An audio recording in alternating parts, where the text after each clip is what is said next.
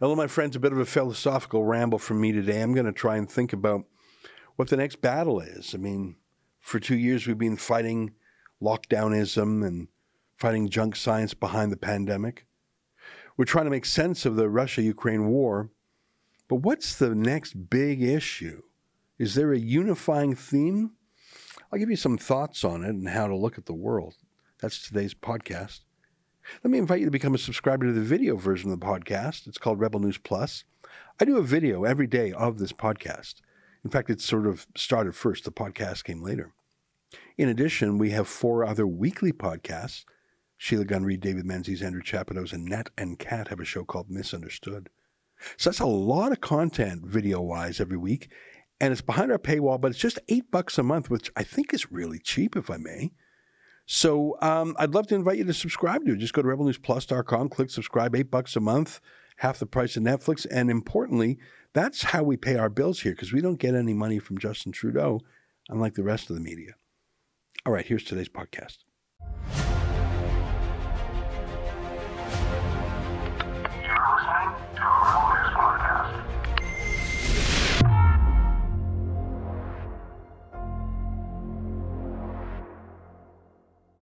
Tonight, how should we look at the world? It's March 18th, and this is the Ezra Levant Show. Why should others go to jail when you're the biggest carbon consumer I know? There's 8,500 customers here, and you won't give them an answer. The only thing I have to say to the government about why I publish it is because it's my bloody right to do so.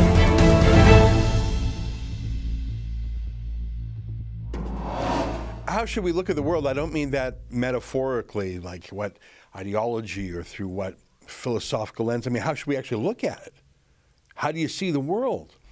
Well, the answer, as anyone in the last 100 years knows, is you look at the world through your own eyes, but most of the world you look at through someone else's eyes, not just through their storytelling in words, but through their visual medium, their videos. Photography is about 170 years old, I'd estimate. Before that, I suppose you would look at the world partly through paintings and certainly through your own imagination from stories. But these days, would you agree with me that most of the world is filtered through someone else's visuals and words? That's sort of trite and obvious to say. The trouble is, those lenses through which we look at the world are filtered. Again, pretty obvious. Marshall McLuhan talked about such things. But it really came home to me when I was talking to our friend Joel Pollack the other day about my feelings about the Ukraine-Russia war. Now, of course, I'm against war. And, of course, I'm against the destruction of a sovereign country. And, of course, I know that Vladimir Putin is a KGB agent who's quite brutal. We saw that in Chechnya. He wants to be an imperialist. I know all that. I've written a book with a chapter denouncing Vladimir Putin, and I feel like I'm giving you my anti-Putin credentials because what I'm about to say next, which is I can't help but feeling that I'm being lied to. Now, of course, truth is the first casualty of war, and there's propaganda on both sides. I just feel like the entire Canadian media, the Western media, the American media, and most importantly, social media, is full tilt pro-Ukraine propaganda. Now, maybe that's okay. Just as the media during the Second World War, again, you had newsreels during the movies, you had radio, and of course you had propaganda. And it was good to have pro-Canadian, pro-Allied propaganda in the Second World War. But the propaganda that we're being fed this time is drowning out basic news, legitimate news coverage. I find it confusing. It's obviously on both sides. For example, here is a tweet by the Ukrainian side showing death and destruction on the streets of a city of Donetsk. It's heartrending, as so much Ukrainian war propaganda is, and I feel very sympathetic looking at it. But I happen to know that Donetsk is a Russian enclave. It's not part of the Ukraine that was annexed by Russia a few years ago. But if someone was shot and wounded in Donetsk, I think they were shot and wounded by the Ukrainian side because that's sort of a Russian town. I've seen so many propaganda images that both the Ukrainian and the Russian propagandists claim shows their guys in the right and the other side in the wrong. And I mean literally the same picture. I don't even know whose soldiers are whom. Sometimes it's a lie. For example, in Babi Yar, we talked about this, the site of a mass murder during the Holocaust. The Ukrainian side said that Russia bombed the Holocaust memorial. An Israeli reporter went to the site and proved that no such thing happened. I don't think I'm mad that countries are engaging in propaganda, and I'm certainly not mad that, I guess, the good guys are engaging in it and perhaps more successfully, but because I don't feel like I have a deep personal stake in this war, because I'm neither Russian nor Ukrainian, although my family came from Ukraine 119 years ago. I just don't feel like I need to be in the propaganda milieu as if it were my own country. And I would like to get some basic news. And more importantly, I would like the right to access the news of my choice, including, if I so choose, to see the propaganda of the Russian side. Because if I'm on my alert, if I'm being very careful, I believe I can watch Russian propaganda. And I think I showed you a short clip from Russia Today a couple of weeks ago, and actually learn from it, even if all I'm learning is how they think and what they want to show the world. There is something useful to hearing someone lie. You get an insight into their mind, into their conduct. You know what to beware of. You know perhaps what they're sensitive of. I believe that Russia Today, which was originally banned by the government of Canada pressuring the cable companies, a ban that was confirmed by the CRTC in a hasty decision, I believe that Russia Today was useful, and I believe that I'm sharp enough not to be duped by it. And I'm disappointed that as a Canadian citizen in the country of Canada, I'm denied my civil rights to, as a viewer, to see that, and frankly that they're denied their rights to publish it. And the reason I mention all this is because I find it hard to cheer along with Justin Trudeau and the political media establishment, which I sometimes call the media party, after 2 years of being lied to and being gaslighted. You know what that word means. It comes from the movie where someone would turn down the gas lights and then turn them back up. And someone he was trying to gaslight would say, what's going on with the lights? And the first person would say, oh, nothing. You're going mad. It was an attempt to manipulate someone, to tell them something was that they saw with their own eyes wasn't so, to drive someone crazy by lying about reality. That's what gaslighting means. After 2 years of gaslighting by Justin Trudeau and Chrystia Freeland, the same Chrystia Freeland that seized bank accounts in this country without rule of law, after 2 years of censorship and being abused and having peaceful political opponents like the truckers' convoy bullied by Trudeau, demonized by Trudeau, I am unable, as I said to Joel Pollack, to immediately flip into cheerleader mode along with Justin Trudeau and Chrystia Freeland. Perhaps it's because the trucker convoy and their abuse of it and their invocation of a form of martial law is so recent. I mean, just weeks ago. I am inflexible. I am unable to so quickly go from saying, look at how authoritarian Trudeau and Freeland are. Look at the bullies they are. Look at the censors they are. Look at their crackdown on civil liberties, to immediately cheering them on as they criticize Putin for several of those same things. Now, I do not say that Trudeau and Freeland are as violent as Putin, but that may be only because they are unable to be as violent as him. They've certainly shown no limits of their appetites for power, at least peacefully, if you can call their treatment of the trucker convoy and seizing funds. And it made me think about how we see the world. Because I think I was always a skeptic of Justin Trudeau and, frankly, of all politicians. But the last 2 years has scorched any remaining vestige of respect or, more importantly, trust that I had for the media. I saw the lying in real time. I am firmly concluded that the so-called profession of fact-checking is anything but. It's spin by another name. That the most fact-checking that fact-checkers do is they're criticizing the opposition, the opponents of power. And so I tell you, how do you look at the world? And I think about this because what should Rebel News be doing now that some aspects of the lockdown and the pandemic are waning? We talked at great length the other day about how it's not over yet. The no-fly list is in effect. There are various punitive mandates still in effect. And, of course, the residual powers are there that could be reinvigorated at any time if Theresa Tam or Justin Trudeau wants to. But if things are subsiding, what should Rebel News cover? What's the most important thing in the country?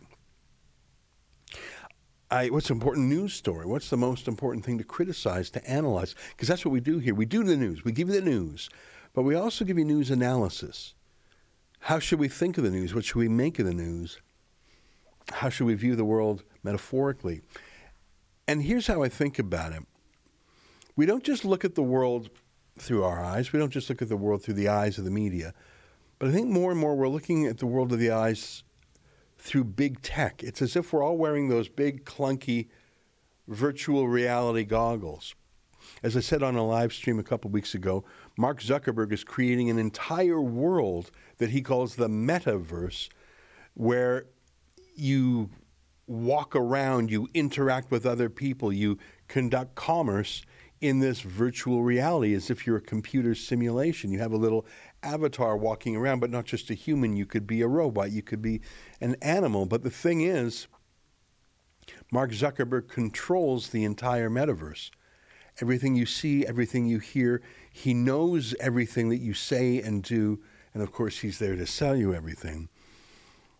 I believe that the greatest news story is also the greatest threat to our freedom, and that is how big tech and big government are combining to put a pair of virtual reality goggles on all of us, on every subject. It's combining big tech, big government, frankly, big pharma, the number one thing that's censored these days. The industrial military complex these days, you're censored if you say certain things about Russia or Ukraine. Blending that with censorship, putting that on everyone's heads. And so you'll never know what you don't know. You'll only know what they let you know. And any opposition to the official narrative is what they call controlled opposition. It's to give you a semblance that there's a diversity of opinion. You know, for today's show, my interview with Linda Blade, which is coming up in a minute, I Googled the name of the transgender swimming athlete who just crushed it at the NCAA swimming competition in Atlanta, Georgia. You know what I'm talking about. Leah Thomas, who was a man until most recently, who's just crushing it in girls' sports. I think it's a disgraceful story. But here's what I mean about the virtual reality goggles. What was the name of Leah Thomas that his mom and dad gave him? What was he born as before he transitioned a couple years ago? I typed in Google Leah Thomas birth name. I typed in Leah Thomas dead name. That's a transgender phrase for your old name when you were your old self. And I must have gone through 40 results, and I couldn't find it. Google will not let you find the so-called dead name of Leah Thomas. They simply have banned that information. Now, we see this happening to us all the time, but that was a fact you think would be pretty easy to find. Now, I switched to another search engine called DuckDuckGo, and I found it with a little bit of effort. But DuckDuckGo, and that was their selling feature. That's what they said to web surfers. Use us. We may not be quite as great as Google, quite as fast, quite as big, quite as many features, but we will not filter. If you're wearing the goggles, it's just a clear plate glass window. There's no colors. There's no virtual reality. It's real reality. But look at this. Here's a tweet from the boss of DuckDuckGo just a week ago saying they made the decision to downrank Russian sources that they didn't like. Well, all of a sudden, DuckDuckGo is in the virtual reality goggles gaslighting business. You know, I have an account on TikTok. I had deleted it because I thought they were snooping on my phone. I reactivated it. Maybe they are snooping on my phone. You'll laugh at me, but I go to the gym now. I'm trying to get less fat. And so I talk about the gym, but I've literally never texted or emailed the word gym or personal trainer. I just don't. But I talk about it a little bit. And on TikTok, half of the videos being served up to me by the algorithm are of people in the gym. I swear I've never emailed or texted that, but all your devices are listening to you all the time and serving up to you what they think they're interested in. Now, I know none of this is news to you, but I'm trying to answer the question, what is the greatest issue that we face in Canada today? And it's not just Justin Trudeau. It's not just the seizing of the bank accounts. It's not just the lockdown. It's not just the threat of the third year of the pandemic, as Pablo Rodriguez says. It's not just the censorship. It's not just the war in Ukraine and Russia. It's all of it. It's literally everything if you're forced to wear the virtual reality goggles, not of Mark Zuckerberg, who we know is a creepy, privacy-busting, terms of service violating megalomaniac. Yes, I'm worried about him, but I am far more worried not about his private ambitions, but about the government blending with big media and big tech to simply stop you from seeing anything they don't want you to see. It's one thing when they ban Russia today, and I say again, I wish they didn't. I would like to know that. But what if they ban things that you never even knew about? And you never will know about them. I think of the crises in this country today. I mentioned the lockdown and the pandemic. I mentioned the war. I mentioned censorship. How about housing? Just out of control prices in any Canadian city. Inflation, the highest in decades. How about the fact that Canada's oil has been landlocked by environmental extremists who cut off the pipelines? The world could so desperately use more oil and gas. Now we in Canada could. But it's been stopped. These are individually important issues, but if you cannot find out the truth and the whole truth about them, how can you possibly make decisions about anything? And so I've come to the conclusion, as the lockdown wanes and as the Russia-Ukraine war replaces it as the new big thing for people to have a strong opinion about, that the media itself is the biggest issue, because the media itself is every issue. Because it's being corrupted, the media. It's being colonized. You saw the story in Blacklocks the other day about the former editor-in-chief of the Globe and Mail, Edward Greenspan, putting together a clique of 25 Ottawa insiders who would accept payment and a flight to a secret huddle about how they can be trustworthy conduits of government information. 25 journalists participated in that, and all 25 of them kept it a secret who they were.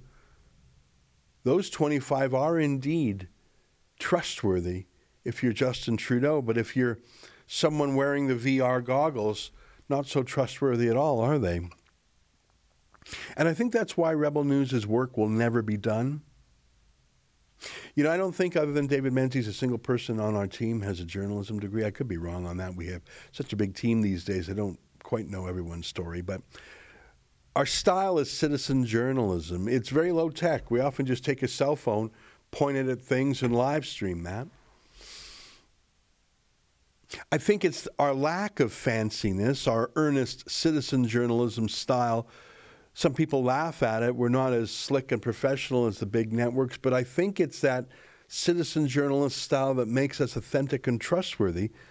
It's the opposite of the fancy virtual reality goggles that we're supposed to wear.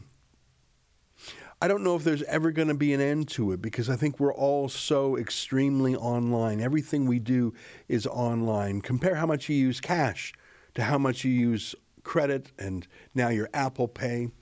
I think we are irrevocably online.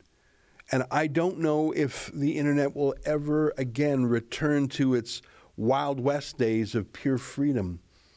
I actually don't think it will, which is why Rebel News has its purpose. For the last 2 years, our purpose has been fighting against the civil liberties bonfire of the lockdowns and fighting against the junk science of the pandemic fearmongers.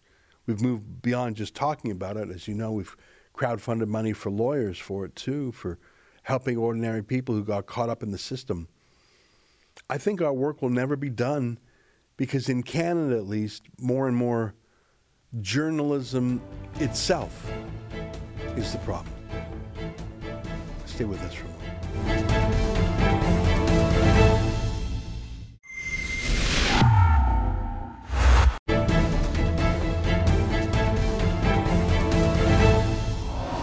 Welcome back. Well, Will Thomas was a pretty good swimmer when he was in high school. He placed in the championships. He placed in the Ivy League championships, but he was never a gold medalist and certainly not a record breaker. So Will Thomas decided to become Leah Thomas and to compete as a woman.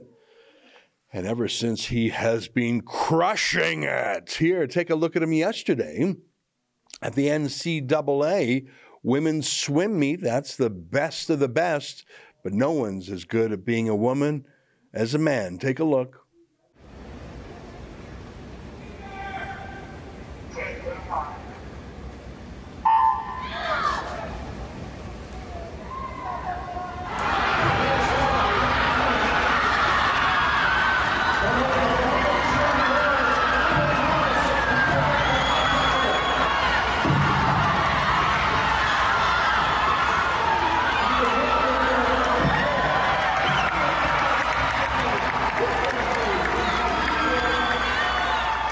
I don't know if you caught that. Someone shouted out cheater at the beginning of the race. Well, so what? Didn't stop him from winning. Here he is crowing about his victory and how glad he is to be there.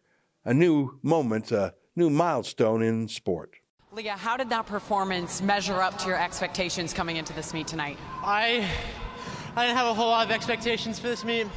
I was just happy to be here trying to race and compete as best as I could. You've undoubtedly been under the spotlight over the past few months. How have you been dealing with that and reasoning with everything? I try to ignore it as much as I can. I try to focus on my swimming, what I need to do to get ready for my races, and just try to block out everything else. What did that race mean to you? It means the world to be here, be with two of my best friends and teammates, and be able to compete. Thank you for stopping by. Thank you so much. Very disappointing for the girls and young women who have trained all their lives, getting up very early, going to swim meets, sacrificing.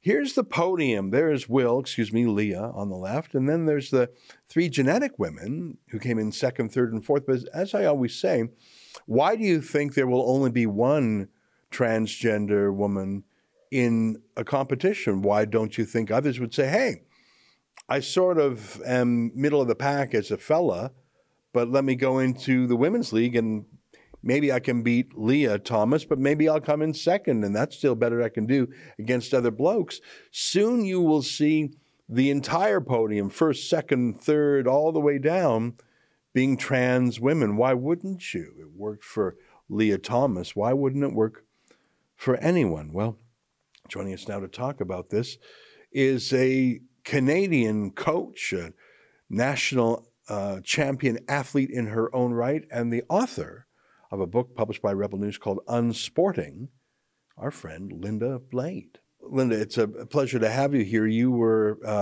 a champion athlete yourself in track and field, and you've been a coach for many years. You were there yesterday. Tell me a little bit about the mood in the room. I've got to think that most of the people there were, born XX chromosome women and girls, and they had been training their whole lives and getting up early and going to swim meets and sacrificing. But they all knew in advance they were going to be beaten by the lad, by the bloke. That's got to have hung over the whole event, did it?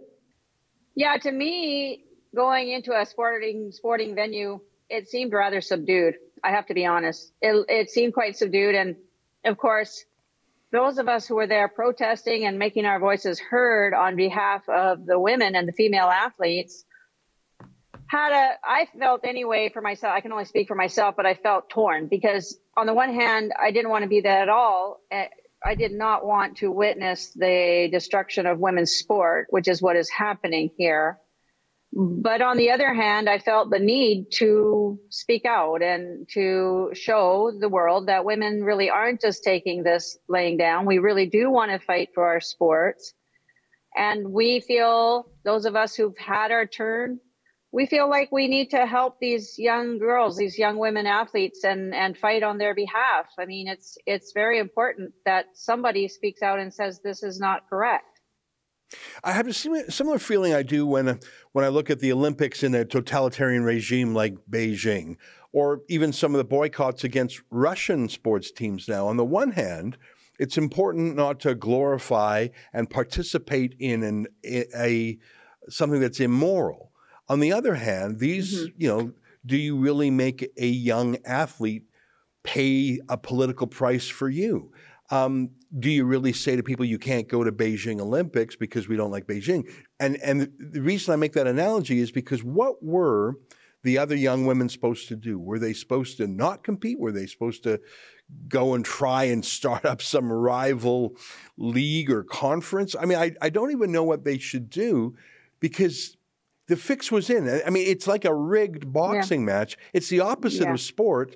So they were fighting over second, third, and fourth place. And as I say, I think next year they'll be fighting over just third and fourth place. And just over fourth and fifth place as more lads get in on the game. Yes. So there are a number of people who have called for the girls to boycott and to stand on their blocks and not participate. But honestly, I wonder whether in this moment, they haven't had enough time to organize. And in fact, you have to remember that these women who are competing, they are rivals. It's not like they're going to put their heads together and figure out what they're going to do together. I don't think the women in this particular year have even had enough time to figure out what they're going to do. Now, having said that, those girls who are in their fifth year, fourth year university last competition, they should be willing to come out afterwards and say this is not correct and this is not appropriate and it's unethical. And maybe in years to come, there will be more opportunities for action. In the meantime, what these girls want is a university education and to be able to go and get a job. So if they protest or do anything radical, their universities have literally told them they will make sure that they're not going to get a good job offer. They've been threatened that way.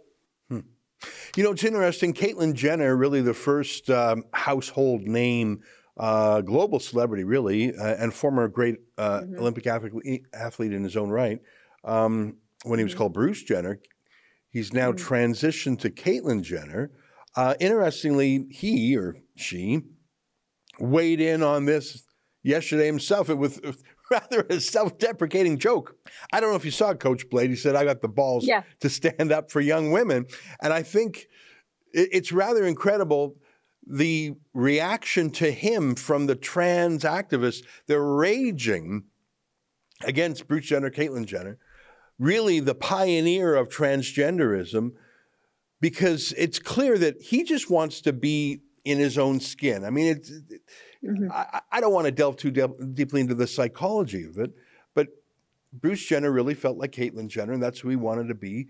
That's a very different motivation than I want to take something away from other people. I think if you had to say it, Bruce or Caitlyn Jenner was using transgenderism as a shield, whereas others want to use it as a sword. And it's one thing to say, let me be me. Let me be who I am. Let me express myself in my own way. You may not understand it, but just leave me alone to be who I want to be. That's a very different kind of transgender politics than I am coming into your spaces and I'm going to take your things and you will call me woman. Like, it's a very different mindset, isn't it? Yes. In fact, it reveals the split in the LGBTQ community. Because when you think back to the gay rights movement, all they wanted to do was have their own rights taken care of and leave us alone, so to speak. But now the Q and the T come along and they insist on not only being able to live as their truth or whatever they feel like in their own skin, but now they want to compel everybody else to believe a lie, to believe something they don't agree with, to use pronouns the way they want us to dictate speech and dictate how the rules should work for everybody else. So this last part of the Q part of the, LGBTQ community is quite kind of almost totalitarian in that way. And meanwhile, there is a split even in the trans community because, as you pointed out, there are many trans gender women or people who identify as women who are born male who just want to acknowledge that they're really male at birth and they just want to express in a different way. And they don't believe in going into women's bathrooms and women's private spaces and into women's sports, and that they understand there's sex, the way you're born, male or female. And then layered on top of that is whatever the gender or whatever the expression they feel like they want to have. But the people like Leah Thomas and those activists, the trans activists, they want to now deny the very reality of sex, which is it's just not practical. It's not doable in society. We have to have guidelines. We have to have sex-based rights. Yeah, it's very strange. And, I saw it just yesterday. I it's so atrocious. I hate to even say it. I saw women referred to as bleeders, a reference to having one's period. And I was just so furious when I saw that because that's being done in the name of the trans project.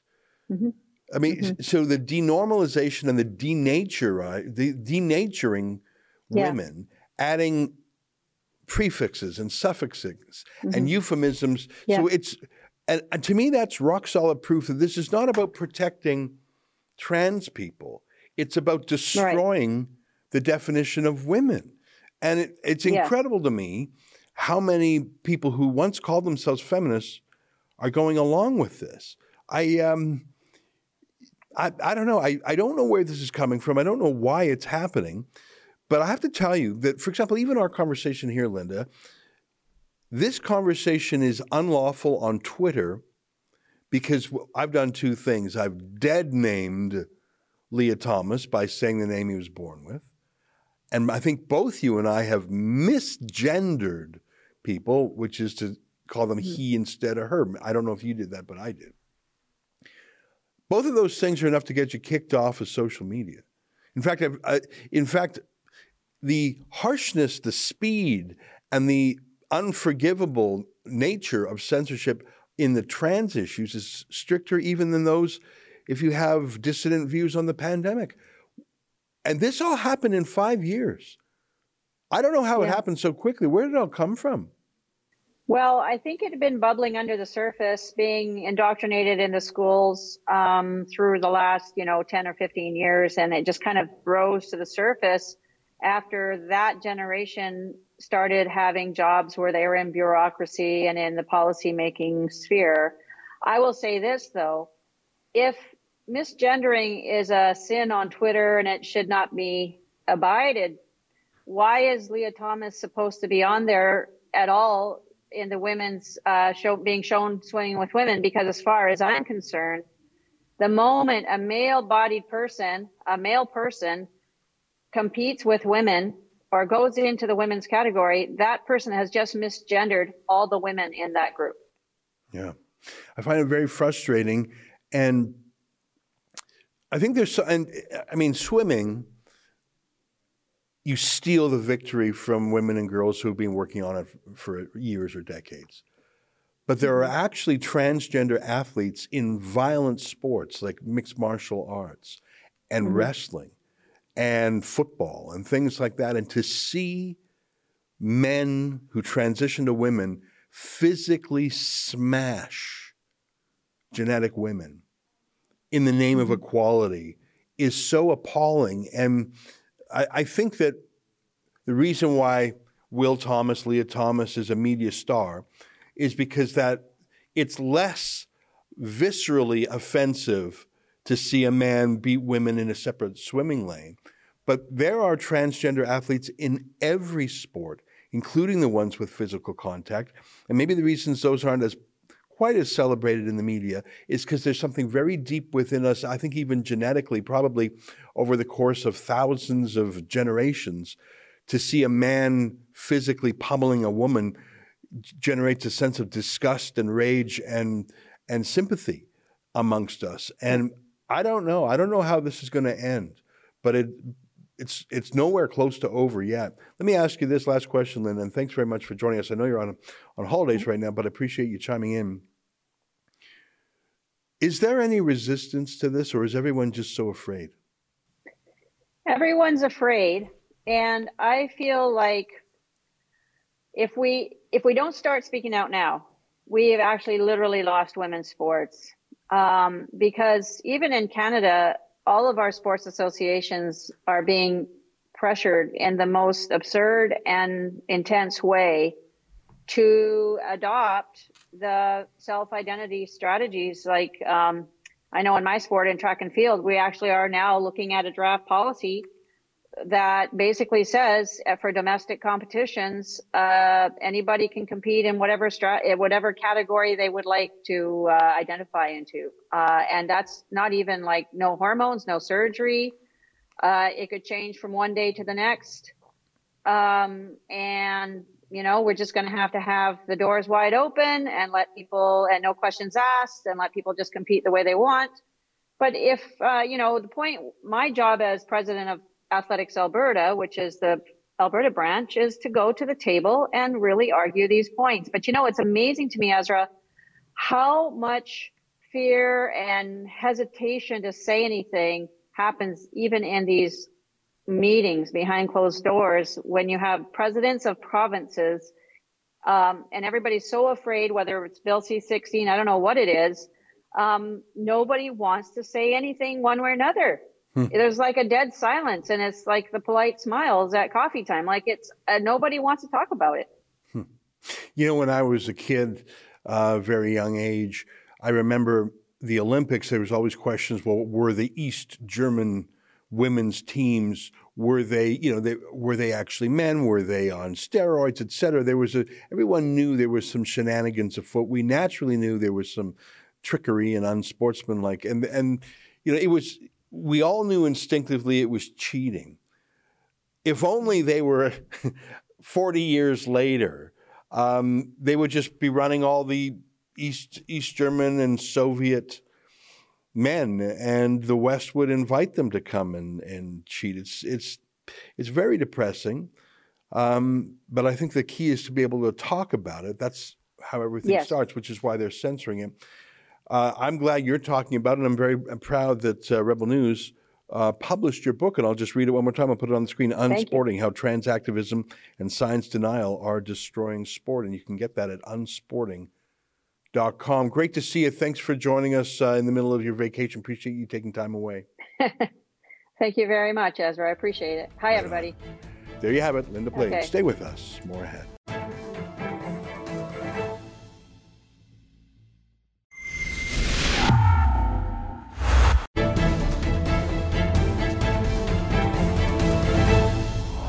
Hey, welcome back. Your letters to me. Hope Dealer 64 says, in reference to the Melinda Gates interview, how could she have any discernment about a man she met once, but not the one she was married to? I call bull. Well, I don't know if you saw my story about Bill Gates where I did a deep dive on him. There's a lot of very strange things with Bill Gates, including the fact that he every year would go on a getaway with his former girlfriend with the approval of his wife. And that's sort of what his best friend Warren Buffett does too. He had 2 wives. And I think just there was so much weird about Bill Gates, and he gets away with it because, first of all, he looks sort of like a harmless schlep. But second of all, he just spends hundreds of millions of dollars bribing people not to ask him prickly questions. It is rather amazing that Melinda Gates said those things. I think you're right. I can only imagine the things she's seen. I can only imagine the things she put up with before Epstein was the breaking point. It's just, I tell you, billionaires, they're not like us, are they? Rebel in the City 77 says the same actors on the same set on the same movie, all reading from the same script. Nazis learned they can't conquer the world by force.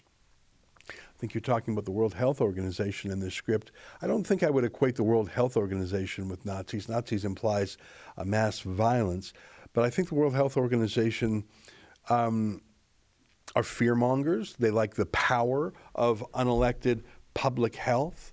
I think they saw it as a way to create the panopticon, the all-seeing surveillance state. And I think a lot of them had been daydreaming about this pandemic crisis for a long time, Bill Gates being the most obvious one of them.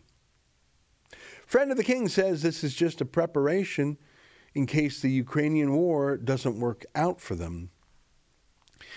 I don't know what the interests of the West are in the Ukrainian war other than to have it stop and keep as much of Ukraine whole and sovereign and independent as possible. I know there's some who really, really want Ukraine in the NATO alliance.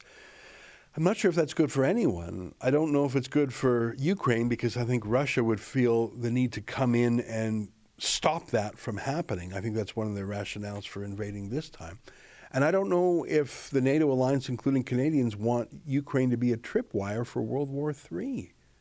Sometimes I get the feeling that it was Americans who wanted the war in Ukraine almost more than Russia. Here, look at this video featuring John McCain and Lindsey Graham from about 10 years ago, and tell me if I'm wrong. Of a Russian aggression. Досить вже російської агресії. It is time for them to pay a heavier price. Час вже щоб вони заплатили важчу ціну. I believe you will win. I am convinced you will win, and we will do everything we can to provide you with what you need to win. Я вірю в те, що ви виграєте, переможете. Я переконаний в тому, що ви переможете, і ми вам допоможемо всіма можливими засобами. Well, those are our letters for the day. Let me say goodbye to you, and thanks for watching all week, and have a great weekend, and we'll see you on Monday. But let me leave you with our video of the day, our friend Tamara Ugolini, doing a story on pilots still facing termination, and the link between vaccine mandates and digital ID. There's a video from Tamara. Until next time, on behalf of all of us here at Rebel World Headquarters, to you at home, good night, and keep fighting for freedom. Tamara Ugolini with Rebel News discussing more aviation squashing through continued COVID-related mandates and restrictions. Early in 2021, Air Canada specifically took a massive government bailout at the tune of $5.9 billion after record losses in both 2020 and 2021. The airline lost $3.6 billion in 2021, which was an improvement from a $4.6 billion loss in 2020. Air Canada's 2021 revenue from domestic flights was only at 39% of what it was in 2019, while revenue from international flying was at a mere 20% of that 2019 baseline. At the beginning of 2022, the aviation industry, like many other sectors across Canada, saw staff shortages allegedly due to illness and isolation rules, while healthy, unvaccinated employees remain on forced unemployment despite being ready and able to work. One of those is Greg Hill. He is a Canadian airline pilot and military veteran. Greg is both co-founder and director of Free to Fly, which is an initiative started by aviation professionals to stand alongside passengers in defense of freedom, obviously to fly, and more broadly, travel. Despite vaccine mandates now being reined in almost all sectors across Canada by provincial and territorial guidance, federal travel restrictions remain heavy-handed. Greg and I discuss what this has looked like for him, a pilot with an impeccable safety record. Check it out. Well, we kind of saw this coming last April, almost a year ago. We figured as part of the airline industry, we'd be at the pointy end of any mandate. So we the Free to Fly was really born out of trying to get ahead of that. And it did go the route that we expected it to go. The walls closed in, I guess, until the end of October. And at that point, the bulk of our membership ended up unpaid at home as of the end of October. And then fast forward to where we are now, this unpaid leave for the bulk of the industry came to a close around the end of April. And the time, the clock was ticking roughly as we got towards the end of April. And now what we're seeing over the last few weeks, for some, it's been further back, even in the fall, we've had some of our members outright terminated. But we saw most recently Air Canada, one of the top 25 largest employers in the nation, announced that they're going to terminate all of their unvaccinated employees effective the 1st of May. So that's, in a nutshell, where we've been. Lots of advocacy from amongst our group, really encouraged by their willingness to stand firmly for their God-given freedoms in a variety of means, whether it's advocating with politicians, whether it's showing up at rallies, whether it's speaking out with their unions and their employers. There's many means, but that's where we've been the last year. What would you say is the amount of colleagues that you have who are taking this stance with you? Well, it's difficult to say in terms of numbers because, as we know, this is a matter of privacy, but obviously the bulk of our members have spoken out, and it's obvious as we head towards terminations. But statistically across the nation, you're looking at vaccination numbers in the range of 85 to 90%. So to be blunt with you, it's not as large of a number as we would have liked to have seen, which sounds counterintuitive. But the reason I say that is if you look south of the border, for instance, down in the States, we had some of their airlines where take their pilots, for example, they were very firm. 15, 20% of them said, we will absolutely never concede our bodily autonomy. And guess what? They're still flying airplanes down there. Unfortunately, in Canada, for a variety of reasons, it's been a discouragingly small number. And this is the nature of collective action. When we don't act collectively and stand up against authoritarian overreach, this is where we end up. And that's really a comment for broader society, not so much just within our own industry. Mm-hmm. Can you comment at all on where you're at with your union and these talks with the airline? Well, I'll speak broadly as far as our membership as a whole. With Free to Fly, we've got 42,000 members, 38,000 of those are passengers. And then we've got around 3,000 plus as far as the aviation professionals go. And I'll speak with what should be most obvious in terms of recent news. You look at Air Canada, for instance, over the past week, they announced as of the 1st of May, as I mentioned, that any of their unvaccinated employees will be terminated. So if you take a statistical range, you're looking at 1,500, 2,000 employees potentially, if the numbers are similar to broader society in terms of who's vaccinated and who's not. Surprisingly or unsurprisingly, depending on your outlook, this is unknown to the broader public, which seems surprising given the size of the employer and the amount that Air Canada tends to trend in the news. So in terms of where those employees are at with their unions, it's been very discouraging. I think that's a common story that you'll hear across the various industries, not just in aviation, that the unions themselves have done very little. At this point, they are trying to push back to a certain extent, but it feels like it's a little bit too little, too late. Within 24 hours of receiving this termination notice, you say that a partnership popped up between with KDTI, so that's the known traveler digital identity. Why does this concern you, and who are those partners? It's a great question, Tamara. And well, the WEF, the World Economic Forum, is what's behind this KDTI. It was really rolled out in 2019, but a white paper came out in 2020. And I would encourage, I'd say every Canadian to get their hands on that. It's not difficult to find. It's on the internet and read through it. I would call it the Trojan horse for digital ID more broadly. And you take a read through that white paper, and it is very concerning. It literally says that KDTI, which is the known traveler digital ID, is the foundation for a globally accepted, decentralized identity ecosystem.